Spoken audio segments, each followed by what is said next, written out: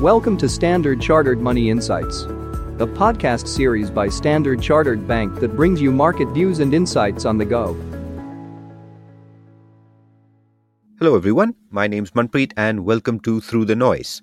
Now, regular listeners would have probably noticed that this week's Through the Noise podcast is reaching you a day earlier than usual. Now, that's because those who are based in Singapore will know that tomorrow's a public holiday in Singapore as citizens go to the polling stations to vote on their next president.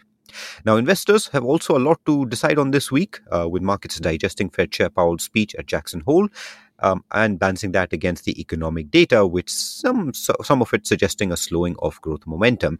And of course, Chinese equity staging a bit of a rebound as authorities came up with more supportive measures. So to discuss all of this, today we have Raymond Cheng, who's our Chief Investment Officer for North Asia, to discuss these issues and more. So welcome, Raymond. Thanks for joining us today. So let's start with Jackson Hole. Powell's speech. What did you take away as the key message when you balance that against the economic data? Thanks, Manpreet. Hi, everyone. Fed Chair Powell's speech at Jackson Hole highlighted the data-dependent approach.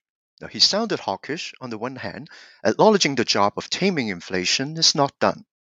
On the other hand, he cited the need to proceed carefully, balancing the risks of doing too much versus too little. Now, this is justified by resiliency in some data points contrasting with the recent downtrend in economic and inflation surprises, the broadening out of weakness from manufacturing to services, and recent signs of labor market softening. Now, in terms of economic updates, the US released some data earlier in the week on job openings and consumer confidence, both of which, by the way, came in weaker than expectations. In addition, the recent US Senior Loan Office survey suggested a further tightening of lending standards. We also see a slowing in labor hours worked and average hourly earnings growth. The manufacturing PMI in the US has already been in contraction. This weakness has started to spill over to the services sector, which has been the primary growth driver in the US. Now, we note that the US services PMI has fallen for the second consecutive month. Now, coupled with the depleting excess consumer savings, our recession checklist remains bearish. All this supports our higher for longer view on interest rate, that the Fed will likely keep Fed funds rates unchanged until year-end at the 22-year high of 5.5%. Okay, thanks, Raymond.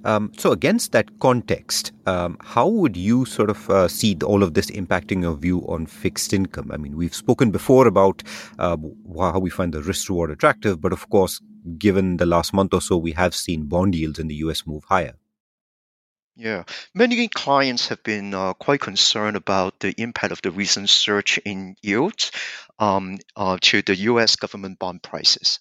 Now, we think this is in fact a good time to average in to capitalize on the elevated yields and potential capital gains when global economic growth slows. Now, there are three key reasons behind this call. First, we see an attractive risk-reward profile as the current high yields provide a buffer for total returns on government bonds. Second, disinflation remains on track, reducing the odds of further Fed rate hikes. Third, weakness in global manufacturing is spreading to services as discussed. So this reinforces our view that global central banks will be close to being done with rate hikes, if not already. Now, we assume a US recession to occur in the first half of next year. As economic trends continue to worsen, we expect the US 10-year government bond yield to retreat to 3.75 to 4% range in 3 months' time. This expected reversal in yields is positive for high-quality developed market government bonds and investment-grade corporate bonds. The US 10-year government bond yield has historically peaked around the time the Fed funds rate peaked. Now, since we believe the Fed policy rate has peaked at 5.5%, we retain our overweight view on high-quality developed market government bonds. The credit is overvalued compared with government bonds in our view, given rising credit downgrades. We are underweight high-yield corporate bonds on the risk of widening credit spreads and growing corporate defaults. Now, we continue to like Asia investment grade US dollar bonds. Now, when we compare government bonds and equities, I'll share that the spike in the 10-year US bond yield has largely reflected the rally in real interest rates, which are the interest rates net of inflation, to about 1.9%. Now, that's near the pre GFC, pre global financial crisis average of 2.1%. As a result, we now have a disconnect between the US government bonds that price in the 15-year high yield versus the US equities, which still trade at close to 20 times PE. Now, this is a similar equity valuation to the period of quantitative easing when real rates were mostly negative. This disconnect argues the case for government bonds over stocks. Okay, well, I'm glad you brought up the point on stocks because that's, I think, the next sort of topic I wanted to talk about. Because if I focus on Chinese equities for a moment, clearly, a lot of turmoil, but we had a bit of a rebound recently, following a policy announcement. What would you advise investors do with China equity exposure? Is it about greater focus or is it about broadening out the Asia Japan call? Yeah, right. The China equities were hit by a lot of negative news throughout the month, right? Including underwhelming July economic data points and missed payments by trust and property companies. The positive development of late was that since the past week, authorities have ramped up policy support. The policies so far have reversed some subdued stock market sentiment and allow more individuals in China to tap the lower first-time buyers mortgage rates. Now, from here on, we now look for more fiscal policy support to lift job creation and ease the developers' funding limitations to ensure delivery of pre-sold properties. Now, after the recent policy-led rebound, we reiterate our neutral view on China equities. Now, this means that the optimal allocation of a moderately aggressive investment portfolio to China equities would be around 5 to 7%. We suggest using this time to tighten the holdings to focus on sectors that are aligned with government policy, that would be industries such as consumer discretionary and communication, as well as exposures that have pricing power or cost leadership to overcome the deflationary trend. Now, broadly speaking, we do advocate leaning to Asia. Regional diversification is key in our view. India and Japan equities are in fact under-owned.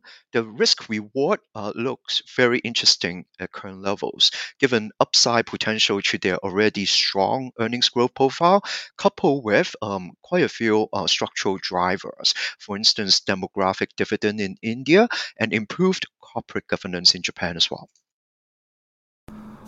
Okay, and then finally, I just wanted to roll this up with talking about FX. So earlier you'd mentioned that expected dollar rates to potentially stay higher for a little bit longer.